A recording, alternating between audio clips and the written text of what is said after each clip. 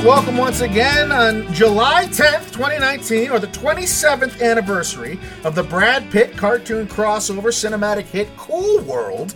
No. This is Mike, and Oscar, and we are giving you the first part of our long-awaited, much-anticipated, whatever ado is, it had a lot of it, of our mid-year Oscars preview, review, prediction kind of view show, I guess is an easy way to put it. We're calling it our mid-year Oscar report. That's right. That's an easier way to think about this. That's what we called it last year. Right.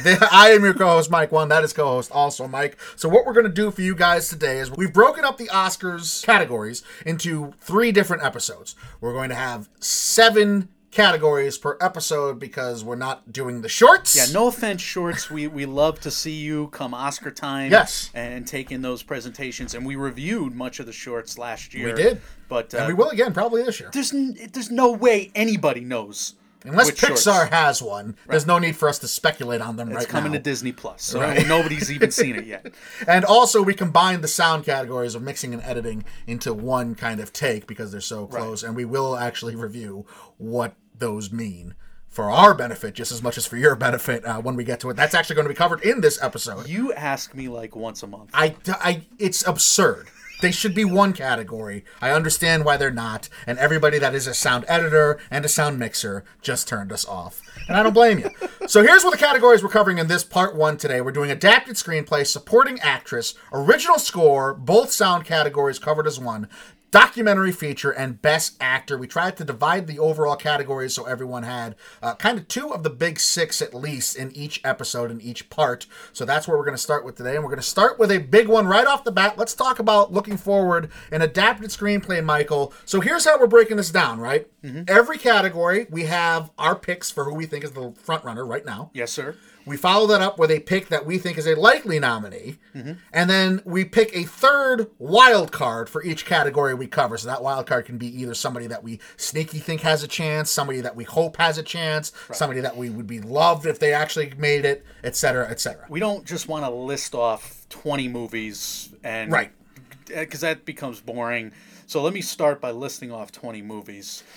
No, Clayton Davis at Awards Circuit, he has his list. I kind of leaned on him the most. Mm-hmm. Next Best Picture has a bunch of good lists. There are friends out there, friends of the pod, certainly. Gold Derbies really doesn't have anything out there yet. Focused on the Emmys right now. There's not a Feinberg forecast out there on Hollywood Reporter. Those are kind of our go-tos, but I will go into Clayton Davis right now. You have Steven Zaillian for The Irishman, Peter Strahan for The Goldfinch, Greta Gerwig, Little Women, Tracy Letts, The Woman in the Window, Dee Rees, and Marco Villalobos for The Last Thing He Wanted. You also have Ford versus Ferrari, Toy Story 4, Where'd You Go, Bernadette, Richard Linklater there, The Truth, Jojo Rabbit, A Beautiful Day in the Neighborhood, and Loose. I did that quickly, so it wasn't that boring. Yeah, I like that. I appreciate that. I also think this is a big year for this category, right? Yeah. And so in that vein, talking about frontrunners to start off the adapted screenplay category, I don't see a frontrunner yet, at least not one that I can... So your first answer is a non-answer. It's exactly true. Expect a lot of that from me this episode, per usual.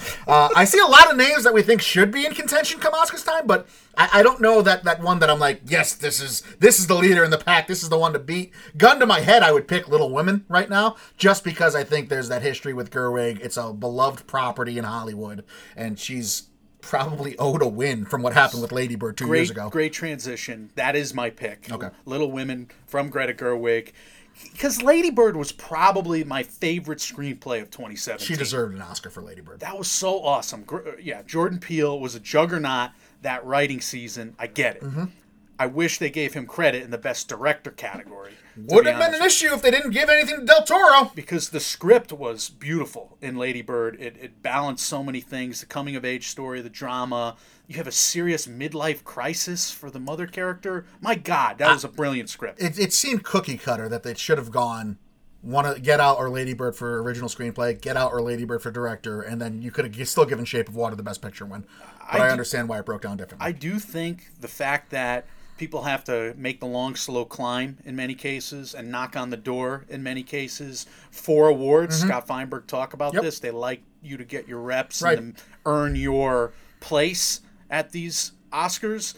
Greta Gerwig has been doing that for a while, and she did it with a nominee in Lady Bird. And this is the category where newcomers seem to break in sooner than later. So if any one nominee could That's a good point. get the win here, Little Women could get it for her. And Little Women is a historically awarded property too. I mean, it's been remade a bunch of times, but She's already dealing with a great story. Yeah. She's got a great cast. Unbelievable cast. And when this thing comes out in December, I think this is going to gain a lot of momentum. I can't believe I'm saying that about Little Women, which I've been allergic to my entire life up till now. You and me both, man. But I do think the Academy has a memory for things like Lady Bird. Lady Bird walked out of the theater there with no wins, with no hardware. Until you and I go hand in hand in the Christmas season to go see Little Women together at the theater. Both of our mothers in tow. Can you imagine us skipping ahead of them? This is going to be the best adapted screenplay. Oh my God, Greta! Adapted screenplay, here we come. This is my favorite. You had a tough time watching Green Book with me last year. Our mom's just like, I'm going to get popcorn. Yeah. So we agree on the front runner there. Let's talk about our picks for a likely nominee for the adapted screenplay category. Ahead. For me, this is the widest swath because I think there's like 18 likely noms here. Right. You can make the case for so many. I think The Woman in the Window, based on the also AJ my Finn pick novel. Again. How are we doing this? Well, don't worry. You trample on my toes a bunch coming up. So the same goes. I'll give you The Woman in the Window, though. I'll say The Kitchen. I think that's the film that I have the highest hopes for right now in 2019. Coming out in August. Yeah. That's going to be tough happening. Mm-hmm. I don't know if that's going to play through, but I'm rooting for it to do so. Right. Same here. I have high hopes for it. We reviewed the trailer. We're into that. My likely nom is The Woman in the Window. Like you said, I'm saying it's because of Tracy Letts. I think he's going to be an Academy darling. I think the Academy loves him. I think he's very well respected for his work in the theater. I think the novel is also a bestseller, and I think you're dealing with another strong story going in. And if this cast crushes it, we're going to talk about some of the production values later on. I really like chances for The Woman in the Window right now. I think Letts is also going to charm the pants off the Academy. Yeah, I think there's like a big 5 or 6 right now as far as movies that we all expect to be up there and elbowing each other for Best Picture consideration. I think The Woman in the Window is definitely one of them. Pretty Woman is definitely one of them. Irishman, Once Upon a Time in Hollywood. Why have neither of us said The Irishman or The Goldfinch? Because... what? Because The Irishman had such a long production odyssey? Do we think that script is a little weaker? It seems to be very reliant on de-aging technology. And Joe Pesci's shinier is not going to work for me. I just have a I know it's Scorsese. I have a tough time envisioning something that has a de-aged Robert De Niro for the majority of the film. Yeah. Breaking through. I agree. I think there are red flags all over that. And Scorsese has said there are. I mean, in interviews, he's come out and said it. So, and the Goldfinch seems good. I picked moving Tracy that release date scared the hell out of me for the Goldfinch. It was supposed to be in November, October. They moved it back to September, and that move, historically, by studios has been, well, this isn't the awards contender we thought it would. Let's get it out of our system in September instead. Mm-hmm. That's why I stayed away from it. As far as the wild card picks now, we started this category off calling it sneaky picks. We're going to call it wild card because this isn't a sneaky pick as much as this is a crusade by the Latin Church did in the Middle Ages. Avengers Endgame has to be nominated for adapted screenplay.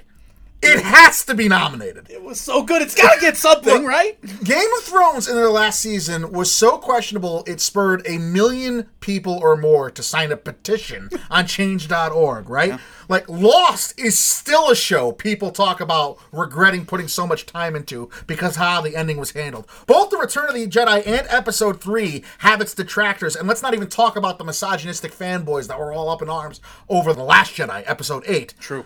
Every single major pop culture consuming medium of entertainment, save for maybe Breaking Bad or The Wire, has had questionable endings, and endings that have pissed off a wide array of people. And yet Marcus and McFeely, the writers of Endgame, adapted from the Avengers comics, have not. The biggest question they brought up and the biggest argument and point against them was how they handled the fictitious notion of time travel. So the biggest thing that I'm going to say about that in terms of a writing sense is that story serialization is based on an endless middle. They teach you that in 101. That sounds like a writer. Yeah, they teach you that in communications class 101. TV is more about the next adventure, setting yourselves up for another episode and another episode and another episode.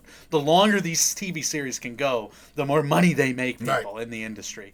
So the fact that you had serialization become a major part of the movie industry, of the theater-going industry, like it was in the 30s and 40s, it's not that easy to bring a 20-picture arc to a close, or a 5-picture arc, or a 3-picture arc. It's hard to do that. Yeah. That's why they've kind of worked in threes up till now. They've worked in those simpler formulas to now take, just look at X-Men. Yeah. How hard that was. Look at them going back to Dark Phoenix. Well, this worked before. Ugh.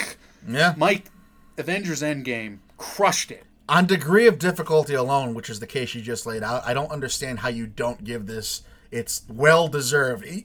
It should be for Best Picture, but if you want to take a step back and you're still having those kinds of reservations that we can't honor a giant blockbuster just because it's a giant blockbuster and a superhero movie, we can't consider that Best Picture, then you have to give it an adapted screenplay, if nothing else. Follow Awards Ace on Twitter. I know he's got a great website as well. He's been saying to us that he thinks that we will be pleased, is what he said. We will be pleased with the nominations it lands. Yeah, the nominations and the campaign, and I would hope it gets kind of a Lord of the Rings, Return of the King like send off, or at least transition. But they know there's going to be another 50 movies, so I don't know if it's going to get the same reception. It's also hasn't had the same lead in. Like Lord of the Rings, the first 2 movies were nominated for everything in those Oscars previous. That's true. So this doesn't necessarily have the same situation as Lord of the Rings did, but I co-sign your pick. Yeah, my counterpoint to what you just said there is just do it, you cowards. I'm a little mad that you wrote that down first. So I'm mad at you during this first category. I'm sorry. So look, my hope is The Rise of Skywalker, but I think that is I would love that.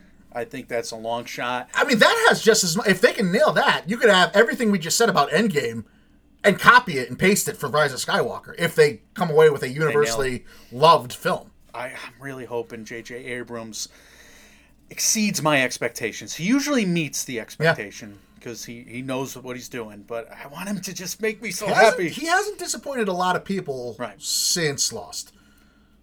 Yes. Toy Story 4 is another hope of mine that would cross over into this category. I think the underperforming of the box office is going to be a mark against it. I would doubt that this gets there. How hypocritical is that of the Academy? That, well, you underperformed at the box office, so we can't recognize you. But if you do too well at the box office, we can't recognize you. Yeah, that's a bit of a conundrum. That's a bit of a paradox. I would agree. So I'm going to jump on the next Best Picture bandwagon here and say Jojo Rabbit. And this is sheer hopes because I haven't seen this yet. Taika Waititi from Thor Ragnarok, Boy, The Hunt for the Wilder People. These movies are heartfelt. They work as much dramatically as they are funny. And these are funny-ass movies. You have Taika Waititi telling a story where he plays Adolf Hitler, who's the projection of Hitler in that kid's mind. Right. And he's going to make this funny and heartfelt, and Scarlett Jo's going to be up for Oscars for this, and it's getting a ton of buzz, and NBP, our favorite people over there, they love it. If I were to tell you there's a film coming out entitled Jojo Rabbit, tell me the synopsis without knowing anything, how long would it take you to get to a Hitler movie? A Kiwi is playing a German, the most famous German ever, unfortunately. My God, yeah, I agree. But that's just the narrative that I want to see. I want to see Taika Waititi sign me up. Break into the Oscar conversation. Not that I want him to get away from making blockbuster movies and fun movies and comedies. And I love him for that. No, he just deserves more recognition on a wider stage. I agree. I think he's awesome. Hunt for the Wilder People was a top 5 movie for me. Boy was a great rewatch. I'm a huge fan of his work. We can move into supporting actress now, Mike. Let's go. What do we have for some of the heavy hitters here? Scarlett Johansson in Jojo Rabbit, Nicole Kidman in The Goldfinch. Laura Dern is going to be in an untitled Noah Baumbach project. She's going to be in a project by Noah Baumbach that's currently untitled, is what I mean to say. She's not going to be in a future untitled project. How am I doing with the listing on this one? Not good. You're nailing it. Margot Robbie in Once Upon a Time in Hollywood. Janelle Monáe. Next Best Picture mentioned Janelle Monáe in Harriet. She was my toughest omission. They love Octavia Spencer and Luce. They love Luce, Matt Negley and company. Yeah, Luce has gotten a lot of, not just from Next Best Picture, a lot of people that saw it are in love with it. And Charlize Theron in Fair and Balanced. Now, I'm taking out some of the major contenders that we're going to mention and whatnot. Sometimes I do that. Because my front runner for this category is Annette Bening in The Report. This is also Clayton Davis's number 1 right now. 7.5 right now on IMDb. I'm thinking she gets the Glenn Close, backlash to the backlash to the backlash. Because That's funny. I have that for one of my picks later on.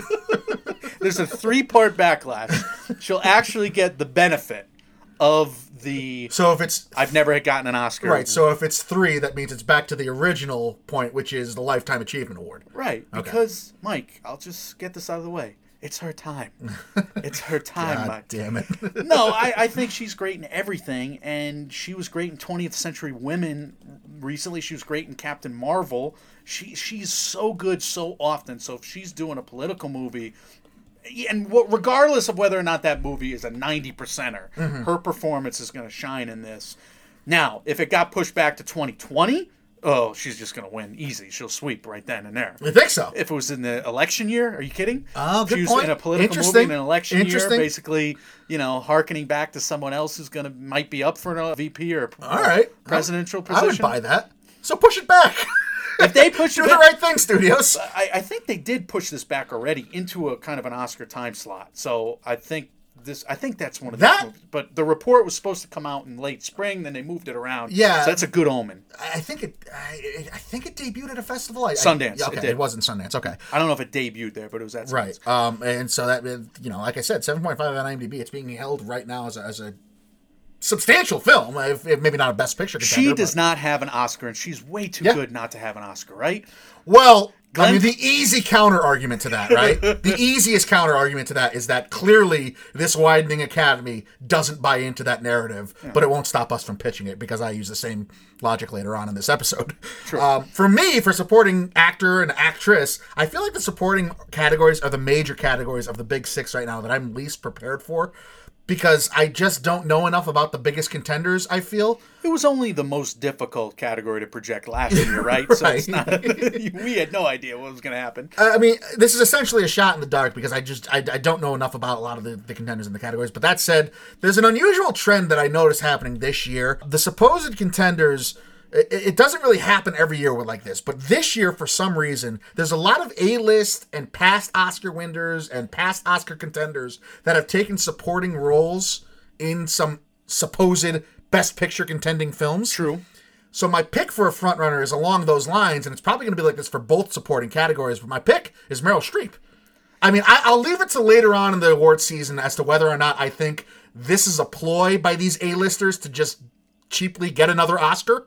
I don't know if that's the case yet, but Meryl Streep is in this list of all the people in Little Women in the Greta Gerwig movie. I promise not every pick I have is from Greta Gerwig's Little Women, but I don't see how she wouldn't be the frontrunner because she exists. When she wins all the Emmys and Critics' Choice and Golden Globes for the Big Little Lies performance, does that help or hurt her for We're this? gonna have so does Meryl fatigue exist? Is that a thing that are we ever going to be capable of being tired of Meryl Streep as a country? I don't know. I don't know either. Will they say, all right, she just got all of that love for the Emmy and for the... I can see it going both ways. You're making a great point, but I can also see, just give her the Oscar too. Load her up.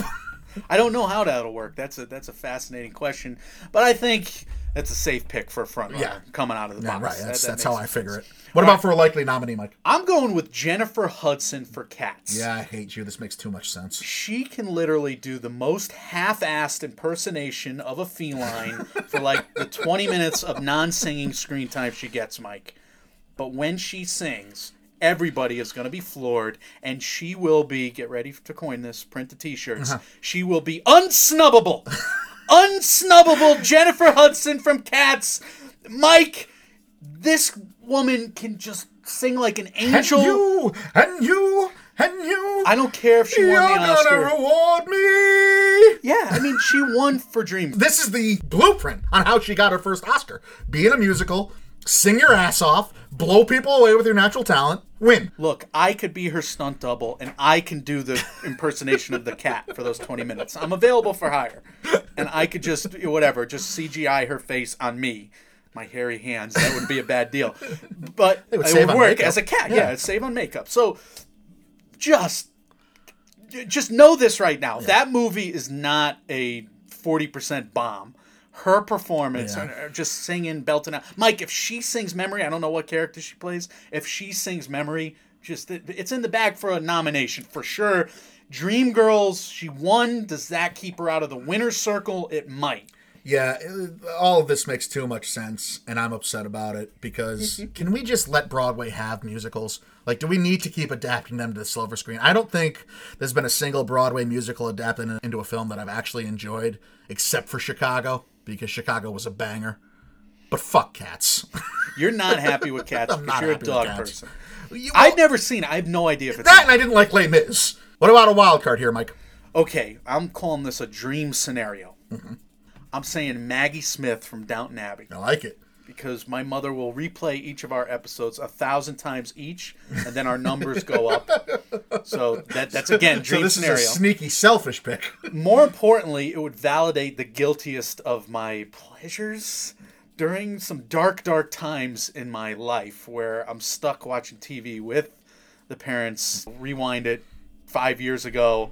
But I'm laughing like an idiot at Maggie Smith, who's a bright spot in my pool of hatred, just wanting the Duke and the Duchess to be dead. This is Downton Abbey. Downton Abbey. Yeah. So I watched all of Downton Abbey. Me and LeBron James, we watched it all. So I'm not going. I'm not Together?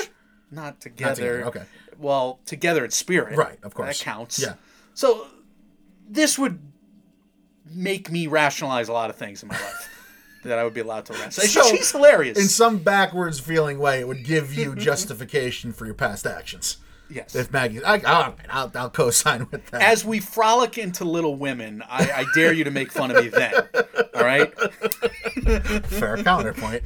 As for my pick, I don't know if it's a dream scenario or a dream pick or whatever. I would love for all of us to fall in love with Margot Robbie's performance in Once Upon a Time in Hollywood, if only to sidestep the inevitable think pieces of Tarantino's misogyny shining through if her part really isn't juicy enough, as that reporter accused him of it being when it debuted at Cannes earlier this year.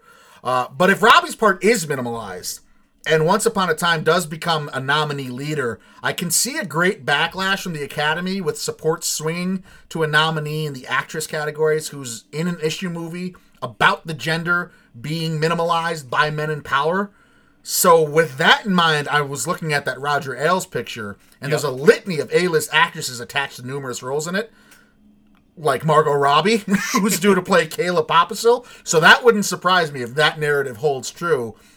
I also wanted to point out from that movie, I don't know which direction specifically the movie's going in, obviously, but the casting of Alana Ubach as the psychotic Judge Janine Pirro, who is a character, if they let Alana Ubach really explore that character, Alana Ubach you'll know as the kind of mental waitress from the movie Waiting, the Ryan Reynolds movie Waiting. She was the one that was a little off-kilter and was nice to people's faces and was just MFing them behind their back. Vague recollections. If they let her actually bring kind of that character to the Janine Pirro character and let her explore that face, it really jumped off the screen. I mean, I think there could be a sneaky nomination in there. Again, I don't know anything enough about the movie to say if that's going to happen, but if they let her have the screen, I could see that playing out. Okay, so she's been in Legally Blonde, Meet the Parents, Waiting, Michael. Waiting is what I know her best from, yes. So you were saying Margot Robbie times 2, and then you said Alana Ubach has a chance. And we always see newcomers in these categories, typically. Right. In the acting category. So that's a distinct possibility. It's interesting that you went there. And, of course, you chose 3 for one spot pick. Like I said, I don't stick to rules here. All right, we're going to go we make them. to original score. 1917 is going to be composed by Thomas Newman. I guess that movie by Sam Mendes, that war movie, is going to come out this year. Yeah, I'm surprised by that. We had Ad Astra from Max Richter. We have Tamar Kali, The Last Thing He Wanted. John Williams is doing The Rise of Skywalker. We have Trevor Waka. Karakis doing The Goldfinch, which was good in the trailer. Yeah, it was. Whatever song was in there. I don't know if that's a score from the movie or not. But we have Nate Heller doing A Beautiful Day in the Neighborhood, which that's hard to screw up, probably. Also being directed by Marielle Heller. That's true. Mm-hmm. We have Carter Burwell doing The Good Liar, and of course Randy Newman from Toy Story 4. I had to mention him. My front runner right now is Terrence Blanchard for Harriet.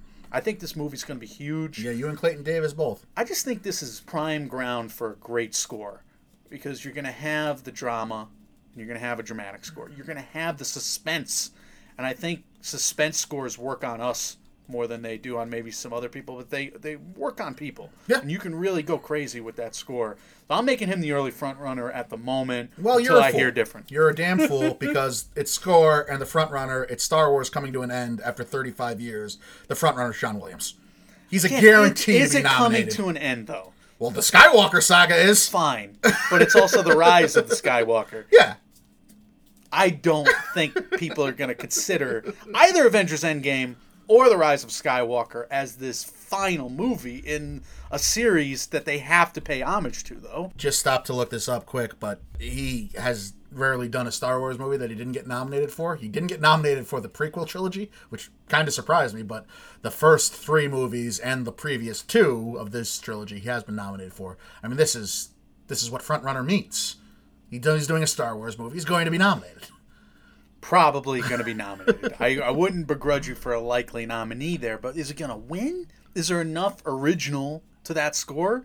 Or do people take the credit for the original movie and that part of the score That's a fair argument. and put it out of their minds? Maybe I misplaced it. Maybe I should have put him in as a likely instead of a frontrunner, but I did what I did. Who's your likely nom? My likely nominee is Trent Reznor / Atticus Ross for The Woman in the Window. Yeah. Mike, the Social Network score, The Girl with the Dragon Tattoo, Gone Girl. I listen to these scores as I write. I have my whole last 15 years. Yeah. I love these scores. They're phenomenal. They are. And I think it made The Social Network, that score that they came up with for that. It makes me so much more excited for The Woman in the Window now that I know that these two guys are going to be behind the music in this movie. So I'm thrilled for it. I'm so in for The Woman in the Window more than ever because of that production value. Yeah, Reznor seems to be taking the mantle as like the go-to guy for serious, dramatic Hollywood Oscar-contending pieces, so that would not surprise me. With synth. With synth. Do you think that like hardcore Nine Inch Nail fans out there are just rip shit about him being the new like Hollywood elite? I don't Like, care. Just get out of the movie industry and make me CDs. I don't care, and none of them are listening to our Oscar podcast right now, so I really don't care. Follow up Trent Reznor related question. Do you think he should stop making scores since he peaked with The Social Network and that's the greatest film score ever made? Of course not, because the next few were good. They were really good, and they helped me write. Yeah, so he's awesome. I think that's a pretty safe bet. I'll go a different route, and I'll sing the praises of another Twilight alum, and I'll say Carter Burwell for The Good Liar, which is getting a lot of praise for Ian McKellen right now, I know, for Best Actor, but Carter Burwell historically isn't a guy that makes, like, memorable, emotionally moving film scores, but he did, like, 3 Billboards. Mm-hmm. And he does this, he's very good at giving a film its own sound. 3 Billboards, he did this with the repeated drum tapping going across the playing of the stringed instruments. He did this Bella's Lullaby from the Twilight movie. It's a very slow, methodic melody that's, I don't think it's anything you're going to listen to when you're writing, but I think it's very recognizable as, oh, that's from Twilight. That's from 3 Billboards. Yeah. I could expect this be, oh, that's from The Good Liar. I could expect that coming out of him again. that makes a lot of sense. That's a good pick there. I agree with that pick. I think he's got to be good at lying, though, in that score. I think that score's got to do something where it just gives us some kind of instruments early and then other kind of instruments later. Like he's like playing a guitar and he's like, no, it's actually been a recorder the whole time. And we, yeah, I think so. I think the score's got to lie to us. All right. I don't know how he does that in music form, but he's got to do it. What's And your he's gotta wild- do it good. What's your wild card pick? I'm such a dork. My wild card pick, of course, is Michael Abels from Us. Yeah. For that remix alone. Yeah. I've got 5 on it, remixed to make that movie in the finale. That is my favorite musical good delivered to me throughout this year. In a trailer, never mind in the movie itself.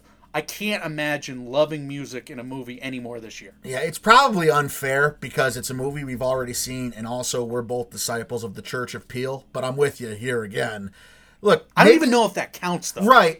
It depends, and that's one of the caveats I have. It depends on how the Academy is going to treat that. It's if they're a going to say remix. it's part of the original score, if the remix is part of the original score or not. If it is part of the original score, maybe not since Hans Zimmer in Dunkirk, when he had to basically use music to replace dialogue in certain scenes, has the score been so intricate to the plot of the film that we were watching as that remixed version of I've Got Five on It is. So I'm with you 100%. I would love it. My guess is it's not going to happen. I agree with your assessment. And I'm very upset about that. Let's move on to the sound categories. As means of review here, we're doing both sound editing and sound mixing. So for purposes of explanation, which I've decided we're always going to need, just as many as any listener here, sound editing is the creation of certain sounds, a la the sound of a bone breaking actually being created by some fresh produce being snapped in half against the microphone in the studio, or a sound mixing is the editing of those sounds together. Yes. So sound mixing is the editing, is how I remember it. It's the actual mixing of the sounds into the film against other sounds. Synonymous with editing. Yes, it sound is. Mixing. You're right. And why very is backwards thinking. The synonym of one used for the other. I don't know. What do we have for some contenders here, Michael? Okay, Once Upon a Time in Hollywood, Ad Astra, Rocket Man, Gemini Man, Cats, Avengers Endgame. Those are some that stood out to me. For mixing. From award circuit there. The Goldfinch, the Rhythm Section, Harriet, The Irishman, also mentioned in the first group, are in the editing conversation as well. I'm going to start with my front runner that I didn't mention there. I agree with Clayton. It's Ford versus Ferrari, car chase movies, racing films. We've seen it with Baby Driver recently getting that nomination. I do think Ford versus Ferrari could be a potential Oscar magnet. It's been on the tips of people's tongues when they talk about the Oscars right now. James Mangold has been knocking on the door for a while. In recent years, he had a big success with the Johnny Cash movie. What was that called? Walk the Line. Walk the Line, thank you. Years ago. And I think he could get back into the conversation. I think that movie understands where it's going to get its Oscar recognition, and something like this, they can make a strong campaign. Yeah, I absolutely agree. And certainly the first trailer, that first look we got of this movie inspired Oscar's confidence in that. This certainly looks like a movie that's going to be around contending. In terms of editing, I'm going to say The Rise of Skywalker, because porg screams and droid sounds, beeps and boops and whooshes, and that's probably going to be cool. Makes a lot of sense. And that usually Star Wars has a history of being in the sound categories, so that would not surprise me. Here's my thinking with both categories. Mm-hmm. If Once Upon a Time in Hollywood is going to be Tarantino's Citizen Kane, that he says it is, and early scores indicate it's being received as... If it is, why haven't we heard that it is from Cannes, though? Okay. All right, fine. Fair counterpoint. The review scores, the aggregate scores... Are high. Are not high. Like, the highest of any movie ever right now.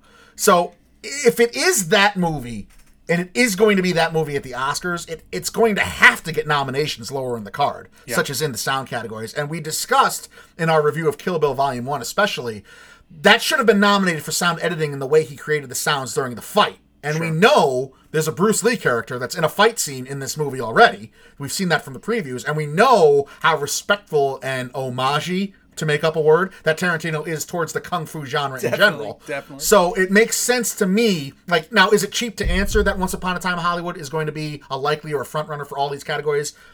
Maybe, but I do genuinely feel that when the time comes, this is going to be one of the leaders in nominations, and I do think it's going to be one of those like 8-point-something IMDb scores at the end of the day. I agree with you, despite my devil's advocacy. I think that's a good counterpoint, and there's going to be controversy. It's going to have to sidestep just because it's Tarantino, or overcome, too. Or meet head on. We're going to talk about that in our Once Upon a Time in Hollywood preview coming out next week, folks, or the week after. I don't remember now. Time is a flat circle. What's your likely nominee? It's 1917. And I know that is a risky pick because it may not come out this year. I think it is. But Sam Mendes making a war movie. War movies, typically the well-done ones, get nominees in this category. Yep.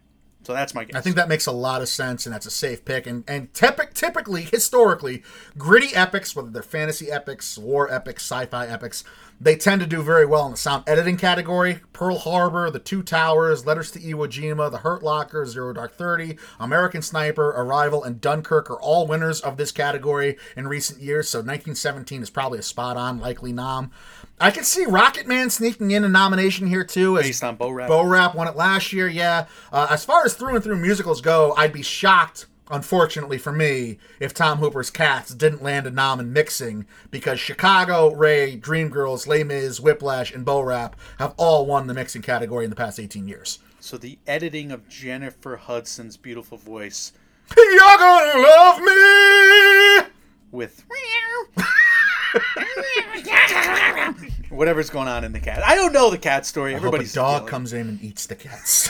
I have a void in my story consumption on musicals. Of musicals. Well, you didn't appreciate West Side Story, which you watched recently. No. Yeah, and I have a feeling Cats is going to be similar in that vein. I don't know. I might love it.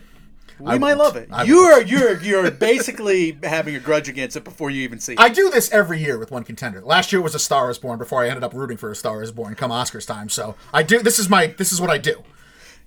You're predictably unpredictable, I guess. All right. What's your wild card here for the sound category? Toy Story 4. Yeah. I would love for this movie to get more nominations than just animated feature. I was totally immersed in the action, in the horror, in the spectacle of this one. We talked about the sound effects going a long way toward accomplishing that immersive factor that got us in, that sucked us in. We gushed about the sound effects in all of the Pixar movies. We did a 20-whatever movie rewatch. 21 movie rewatch leading into Toy Story 4. I think Pixar should get more credit in other categories because of their filmmaking prowess, because of their master filmmaking machine that they have going on, their master class. Yeah, look, filmmaking machine. Toy Story 4 was an unbelievable movie. I know we're higher on it than most people seem to be, but it hit all the notes that Toy Story 3 did emotionally. There are people with baby shoes doing the pitter-patter of these toys onto whatever, laptop, whatever they're doing, onto tables. Yeah. That's how good they are. So editing, which is not the mixing, but the creation of sounds, and then mixing, which is the editing of the sounds together. Either one, Toy Story 4 would be a lovable long shot for me. I would love to see that as well. I would also love to see Endgame here in either one because that's the only. I mean, there's one movie that gave me goosebumps and made me cry 3 times this year, and every time I saw it, and even though I was prepared for it, it still happened. And that was the finale, the kickoff to the big finale in Endgame there. So definitely. I would love to see that. Having not seen it yet, though, to not repeat myself, I'll go on a bit of a limb here. I would also like to see The Lighthouse contend for mixing or editing. Silence and creepy sounds played a big role in Eggers' Vitch film. V. Yeah, so if you're taking that director, putting him in a lighthouse, and you're going to deal with the silence and the isolation of being a lighthouse keeper. A lot of wind, though. A lot of wind, a lot of crashing waves.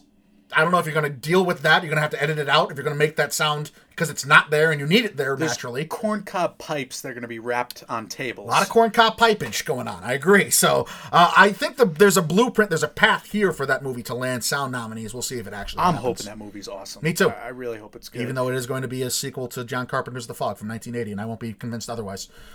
Documentary feature, Michael. You basically take your brain and you put it in one direction, and you don't allow... I make up facts, and then I make up facts to support my facts. Why it's so infuriating to text message with you? Because you have like 15 assumptions when we have a text message argument. I'm sure the people want to hear about that. Let's go into documentary feature, which is equally as infuriating in recent years. Yes. You and the documentary... I would argue more so, but the documentary branch of the Academy. All right, some contenders that we're going to talk about later, if not today. Maiden, Penguins, Disney's Penguins, Aquarella, Impeachment, Untouchable, Ask Dr. Ruth, Love, and Tosha. Okay, your front runner, Michael. I can't believe we're actually covering this category again after what it's done to us the last 2 years. We have the same front runner. Go ahead. It's Apollo 11. Truly, I believe this should be the front runner because it was an experience unlike any other that I've had at the movies. There's big budget visual goods delivered. There's innovation on the genre, on this type of documentary. It elevated a topic in American history that has been perhaps the most covered by film and television, etc. I would be furious if this is not nominated. And if it doesn't win at the end of the day, if there's something better, all right, show me. Show me. But right now, I think the documentary film branch would be crazy not to nominate. Don't even get your hopes up. We know it's not going to be nominated because it should win. It's not. I stick by what I said. All those things I just said. I agree with all of them, but that's why it's not going to be nominated. Damn it! I mean, we said the same about the Mr. Rogers documentary last year. Knicks and Giants talk right now for me. That's how afraid I am. So here's the way I'm already starting to rationalize the Academy overlooking this. Yeah. Because, again, Apollo 11 is less a documentary to me and more so just a rite of passage for being in this country. Like, you should watch it if you're an American. It's such incredible. An olive branch to the other half of the country who could see a patriotic movie winning here and applaud it. Co-sign everything you said. It would work. It would course really it would. work for the Academy, for the Oscars broadcast. It inspires a sense of being and purpose in everybody that lives in this country. It is that incredible and that amazing to see. So in my mind, I'm already rationalizing if it somehow avoids nomination, it's because it's not even a documentary. It's above the Oscars. It's just that important of an event. It should win a special Oscar. It should get like a Medal of Freedom or something. I mean, this is truly, it's an incredible thing. We're on a string also, talking about documentaries in general. We're on a string the last few years with this category, despite the Academy's shortcomings. There's been a lot of it's like a golden age for documentary features right now, despite what the Academy's done with their nominations. Definitely at the box office. I feel like that might be it might be a dip because we've been on such a high roll lately with like once in a lifetime documentaries that we might be in kind of a lull this year because I don't see many that are jumping off the page to me. With that in mind, I'll pick as a front runner Mike Wallace is Here if I can't have Apollo 11. Okay. Because progressive Hollywood being what it is, I think this could be an important time that they take a stand to remind everyone the importance of news media. And Mike Wallace, obviously being a longtime CBS 60 Minutes contributor and news person there, if that focuses on that. Biodoc? You're picking a biodoc? Yeah, man. Well, I just think... Look, RBG made it, right? RBG made nomination. But it didn't win it. It didn't win it, but it was there in nominations. If I'm picking something, maybe it won't win, but I'm most sure that it'll be there at the end of the day for nominations at least. I think this is where I'll go because I think it's an easy statement for progressive Hollywood to make, that the news media can't be torn down and can't be thrown aside. Well, that's a good transition to my likely nomination because I'm going to say Knock Down the House. I think issue movies typically get nominated. I think Netflix is going to push it. I haven't seen it yet. I've got to watch it, so maybe I'm talking out of my butt right now. I don't know, but it's on everybody's lists. I've almost pushed play on this 100 times. Yeah, same. And I'm like, am I ready for the politics yet? I'll be ready for the politics soon. I'll watch this. Yeah, and everybody that's seen it seems to love it and seems to give it great remarks, AOC is a star. She's absolute star. Love her. Can you imagine her at the Oscars? Can you imagine them giving her an Oscar? What a controversy that would be for half the country. I'm good with that, though. I would love that. I would love to see her get that moment. I also think one of, if not both, of One Child Nation or Cold Case Hammarskjöld, my apologies if I mispronounced that, land nods, and I think it's important for one of them, if not both of them, too. Nan Fu Wange, again, apologies if I mispronounced it. She's the director of One Child Nation. It's about China's policy limiting families to one child per household. It's already won the Grand Jury's Prize for U.S. documentaries at Sundance. Okay. Sundance has got a track record now. It does, and they've certainly at least been a hotbed for like releasing... starting off Oscars momentum that carries through award season. It does. Yeah. Typically. Cold Case Hammarskjöld also has Sundance success. Directors Mads Brugger there won the World Cinema Documentary Directing Award for his documentary investigating the mysterious death of Swedish diplomat Dag Hammarskjöld. Not easy names for me to pronounce, but here's my point by picking out these. Mm-hmm. I think it's important that we start recognizing international films in more than just the categories that international films are supposed to, quote-unquote, be recognized in. We had the surprise cinematography nomination last year with that German film, Never Look Away. Yep. We've had kind of international films seep into other categories. Documentary feature has been a haven for international films. I mean, you had Cold War and Roma. You had 3 in that category. I think it's important to start spreading the wings. I mean, international features have started to catch up with American cinema in some ways, and I think it's important that the Oscars recognizes that. The box office is catching up, so I think the Academy recognizes it, and that it's been popping up in the last few nominations, years of nominations, I should say. I agree with that. That's fascinating. My dream scenario: Penny Marshall's Rodman, the Dennis Rodman movie.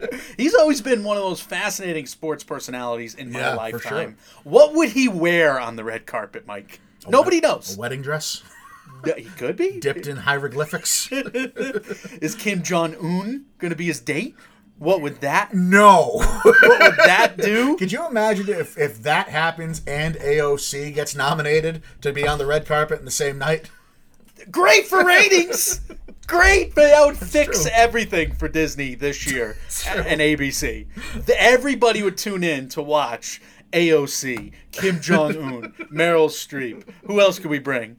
I mean, but just thinking about seriously... Penny Marshall making a documentary on Dennis Rodman. Just think about the two of them hanging out.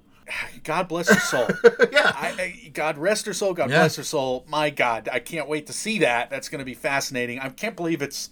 Is it a 30 for 30? It's not a 30 for 30. I have no idea. It would be the best 30 for 30. But, well, other than maybe OJ Made in America, which is really not a 30 for 30. It's a 70 for 30. Yeah, it will change the too way the big. documentary feature category it goes did. from now on. It did.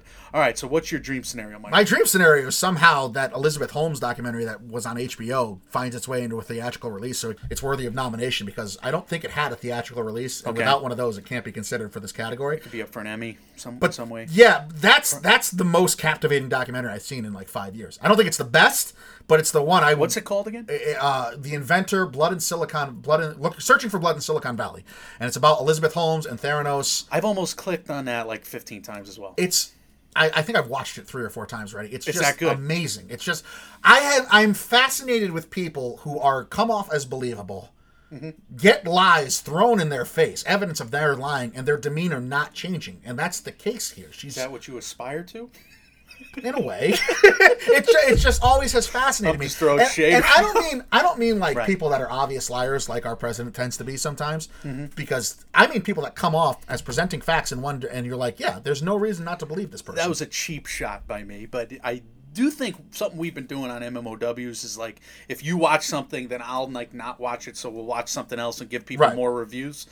That was the case. This was a casualty of you watching it and then me not taking what you say to me and just watching something else. No, but you do it too. I know. You do it too, because we're like, all right, we got to give the people more stuff. So I'm going to say, I'm going to watch this soon, and we'll have a double review for you at some point. I would love for that to be, I don't know if it's capable of being Academy recognized. I want to see that. I want to see the AOC movie this week. We can go into Best Actor now, Mike. Yeah, this is where we're going to wrap up this episode with the final one. We saved the biggest category we think that this episode has for last year. We'll talk about some Best Actor possibilities. On Award Circuit's list right now, we have Ian McKellen from The Good Liar. We just reviewed that trailer. Leonardo DiCaprio from Uethith? Thank you. Uethith? No, Once Upon a Time. That should have been what Tarantino named it. That should have just been another Tarantino Easter egg. Uethith. Yeah. Mark Ruffalo is in that untitled Todd Haynes project. That's another untitled project. There's a lot of them. Imagine if that's the title of the project. There's a few, like, Fair and Balanced isn't going to be the Roger Ailes name. I think they went back. It may be after all, but it's being called the Untitled Roger Ailes Project right now. Huh. Robert De Niro's in The Irishman. Timothy Chalamet, or Timothée Chalamet, we'll call him, is going to be in The King. We have Adam Driver, who's in an untitled Noah Baumbach project that we referenced earlier. And Daniel Kaluuya in Queen and Slim. We reviewed that trailer not too long ago. Yeah. We're going to talk about a few more. And the first one is the obvious one for me. I'm going to believe he's the front runner until the Academy tells me different, I think. Jerk. Because he looks just like Fred Rogers in the photos. Yeah. I'm talking, of course, about Tom Hanks in A Beautiful Day in the Neighborhood. Those photos went viral. He's going to do the opposite of The Fat Suit. Right. Which is the same but different, which is a movie industry maxim. Yeah. The same but different. He's going to give it to us this year. I think Mariel Heller is going to crush this in terms of her directing of this movie. I think that this story is going to work. I believe it's going to be hard to screw this up, though. I don't mean that as a diss. No. A backhanded compliment to Mariel Heller. And I didn't love Can You Forever Forgive Me? Can you ever forgive me, or forever forgive me, which is something we always asked last award season for our mispronouncing of movie titles. I didn't love it on first watch, but it grew on me after time, and I wonder if that'll come into play. I think she will have a voice to be heard from for the directing category as well when we get to it. Yeah, of course, Tom Hanks playing Fred Rogers is the front runner. You jerk. This is something we called like 18 months ago when we first saw the story leak out that this was going to happen. Right. I also think this is not a point I'm making. This is a point someone on Twitter made about Renee Zellweger, her Judy Garland picture coming out. But we're on a streak right now of a couple of years in a row of the lead acting category winners winning after having their pictures from the set go viral. Gary Oldman and Winston Churchill, that picture went viral well before the movie came out. We're predisposed to love that performance. Rami Malek with that scene with him as Freddie Mercury on the Live 8 stage, that went viral before that Bo Rap came out and he shocked the world. Definition of Oscar bait, right. Isn't it? So we're on a couple years in a row now where that makes a lot of sense that the Tom Hanks picture already went out there. I don't know why this happens. Maybe it is just predisposition and getting us used to it, but that's what's happened. But yes, of course Tom Hanks is the leader, but since you took that and I don't want to copy your picks like I've done all episode long, I'll go somewhere else, and my pick will be incredibly boring. But it goes back to if the film is received widely in the same way it's been limited. Yeah. the fact is that Once Upon a Time in Hollywood's going to land a ton of nominations, and Leo is doing the most acting in any trailer for Once Upon a Time in Hollywood that we've seen. The dancing, the flipping out in the trailer there, the crying after the little girl tells him he's great. I may go so far as to say that may be the greatest showcase of acting in any trailer ever. I mean, Leo is astounding in so many different ways in that trailer for Hollywood. Yeah, I mean, maybe since Leo acted in the trailer for The Revenant, right. acted in the trailer for The Wolf of Wall Street, that's a great pick. Yeah, it's boring. I mean, it's by the book. Pick, yeah. But it's not really a boring pick because you had wonderful superlatives. Yay, me. Good job. Good job. What's your likely nomination here, Michael? It's Antonio Banderas for Pain and Glory. This is just smart by you, yeah. Yeah, but Cannes gave him the Best Actor nod, and I do think the Academy will want to vote for him. They will want to nominate him. Now, all that being said, is this movie a downer, like the trailer suggests? It looks like it's a downer. Look, it looks, and I said this when we reviewed the trailer, this looks like the stereotypical every international film trailer that you've ever made up in your head. Almodovar is so much different than that in his career. He makes the movie that you don't think is a foreign film, that you don't think is an international film, that works as a melodrama, that works as a commercial film, that works with Penelope Cruz just throwing us for a tizzy, that works. And when Antonio Banderas remakes what was that movie? The girl with the face, the horror movie. The girl with the face. That should be a movie title. Okay, we paused it, and I looked it up. It's Eyes Without a Face. Yes. So I was close. Lalita de Facil. The girl with the face. The girl with the face. Almodovar remakes movies like that, Skin I Live In, and it's a wild movie, and it's not your typical international film. I agree with everything you're saying. All I'm saying is that trailer, all we needed was Banderas laying down in an open field in a black and white lens, with like Finn being written over the screen. And a guy with a violin and a mustache and a cigarette. I agree. Yeah. I agree. It looks like a very stereotypical international film trailer. Yes, so that's my only worry. I hope you're right, and I obviously found their reason for you to be correct that they gave him the Best Actor award.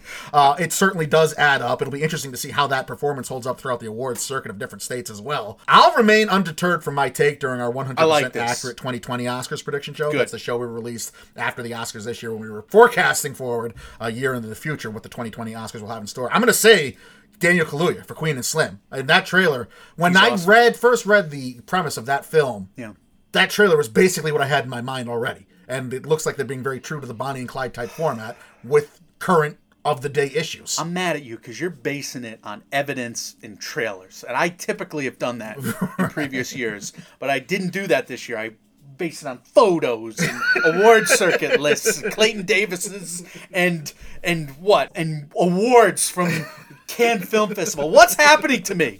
What's happening to me? I have to bring it around. Critic. Oh, God, I might really. No, but you're watching trailers and you're seeing those performances. Yeah. I'm proud of you. You're going back to your roots. All right. Well, speaking of going back to the roots, let's bring in an old timer here to bring back for a lovable long shot that you have for your wild card pick. It's Eddie Murphy. From Dolomite is my name because where have you been, Mr. Murphy? We're all curious. He's been making Tower Heist. We're going to give him the benefit of the doubt going into this because we love Eddie Murphy. Eddie Murphy's been hilarious our whole lives. We grew up on his comedy specials, his movies, and his impersonations of donkeys. Right? There's something about that, right? But this could be a very Oscar-y role. He's essentially coming out of retirement to do this because where's he been? So as narratives go, I'm with you there. And I think it's very possible that he's working with the perfect director to help him do this. When Craig Brewer, who's the director of that Dolomite is My Name movie. So Brewer was a writer on the new Tarzan from 2016 and directed Black Snake Moan. Okay. But he's also the guy that turned Terrence Howard from Terrence to Sean Howard, familiar TV face, to Terrence Howard, lead actor nominee in Hustle and Flow. Yeah. So he has a history of doing well with these types of movies. Here's where I'll caution and what my worry is. Society and culture, we don't really live in a world anymore where we try to stigmatize and demonize sex workers in the way we have for decades. And if Eddie Murphy is playing a pimp from the 70s...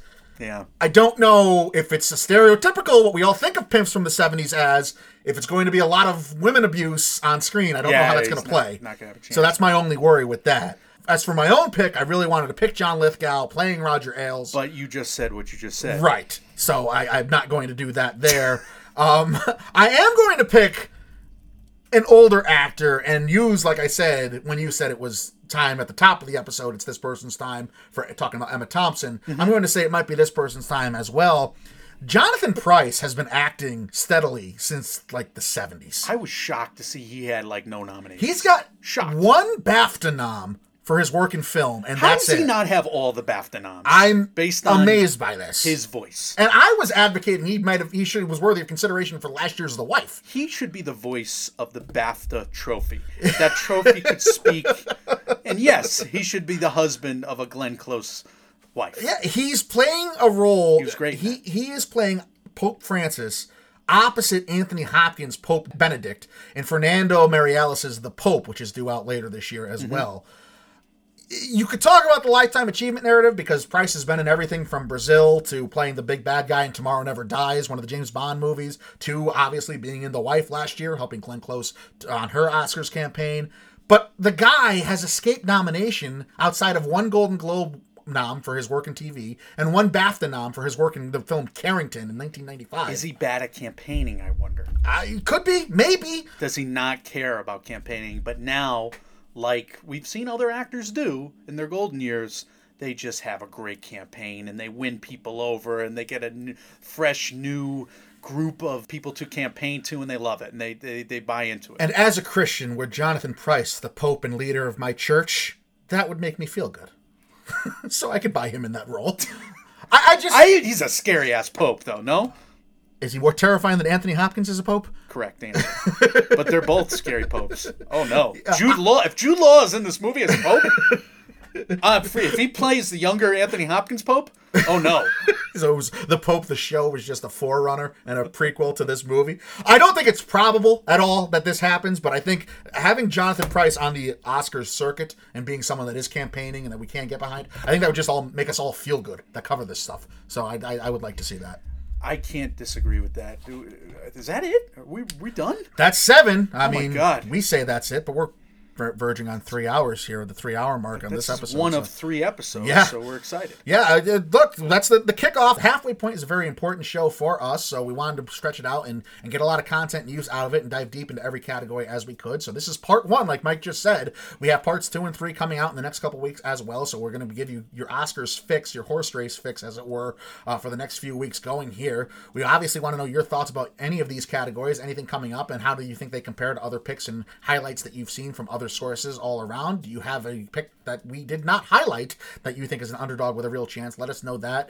And we want your comments, questions, concerns about everything going on that we cover in the MMO Empire. You can reach out to us. We are Mike, and Oscar on Facebook, Mike, and Oscar on Instagram, and Oscar on the Twitter machine, Mike, and Oscar at gmail.com, and on Reddit. We are available everywhere you hear podcasts, whether that's TuneIn, Stitcher, SoundCloud, iTunes, Spotify, Google Play, etc., etc. If you appreciate what we do here, if you can take a couple seconds out of your day and give us a 5-star review on iTunes, those truly go a long way. And they do. Really mean a lot to us. We appreciate those. Michael? That's a long wordage from me. Do things. I will talk now. Thank you. Here's me talking. No, we're gonna do a lot of fun stuff in the coming weeks. We're gonna continue our Tarantino rewatch. We got Django Unchained and Glorious Bastards next, and of course we have The Hateful Eight. That rewatch has been a lot of fun. We've been doing some deep dives. Yeah, Michael. It's been a blast. And for good and for ill, we've criticized Tarantino as much as we've lauded sure. him for stuff. It's been a really fun way to study movies. Absolutely. That rewatch. We just finished our Pixar movie rewatch as well, leading into Toy Story 4. We did an arc on the Avengers. We covered Captain Marvel and Spider-Man Far From Home. And we also dive into horror movies like Midsommar, and we do deep dives into those. We did a 2-parter on Hereditary way back when. And Midsommar we probably could have cut into 2 parts. So we are showing a lot of versatility.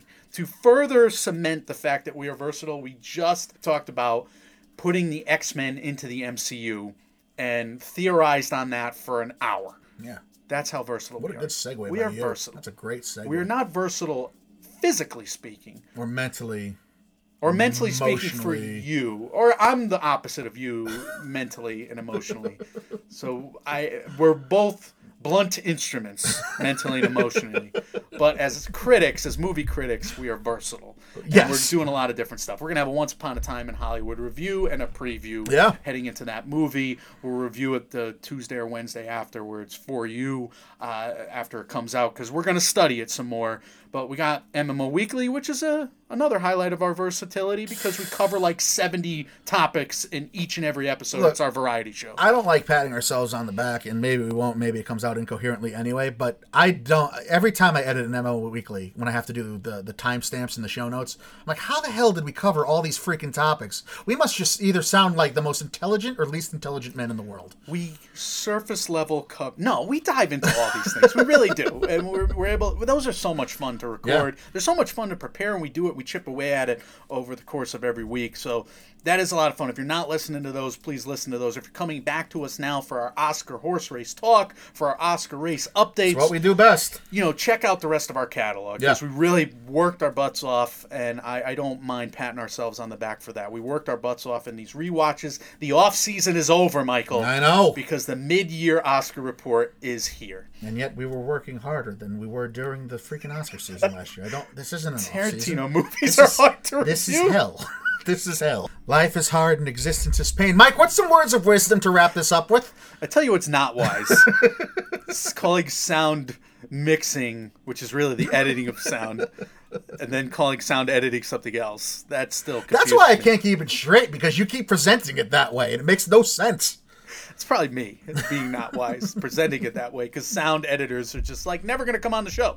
Sound mixers, and we should be a haven for sound editors doing an Oscar podcast. Sound mixers are just like, no, man, we just mix the sounds together. That's literally the job. They need to come on our show and set us straight, because we're idiots. Yes, maybe that's the wisdom of them. But no, it's wise to get back at us and let us know all your Oscar theories right now. Yeah. Because we're diving into this 6-month odyssey. It's really a 8-month odyssey now. It just doesn't end. Yeah, but now we're kicking off like this big Oscars thing that we do. Yeah. Right here. And now. Just doesn't end. Well, we look forward to it. Sincerely want to hear your thoughts, guys. As always, we are Mike, and Oscar, trying to make award season year-round without the stuffiness. We'll check you out soon. See ya.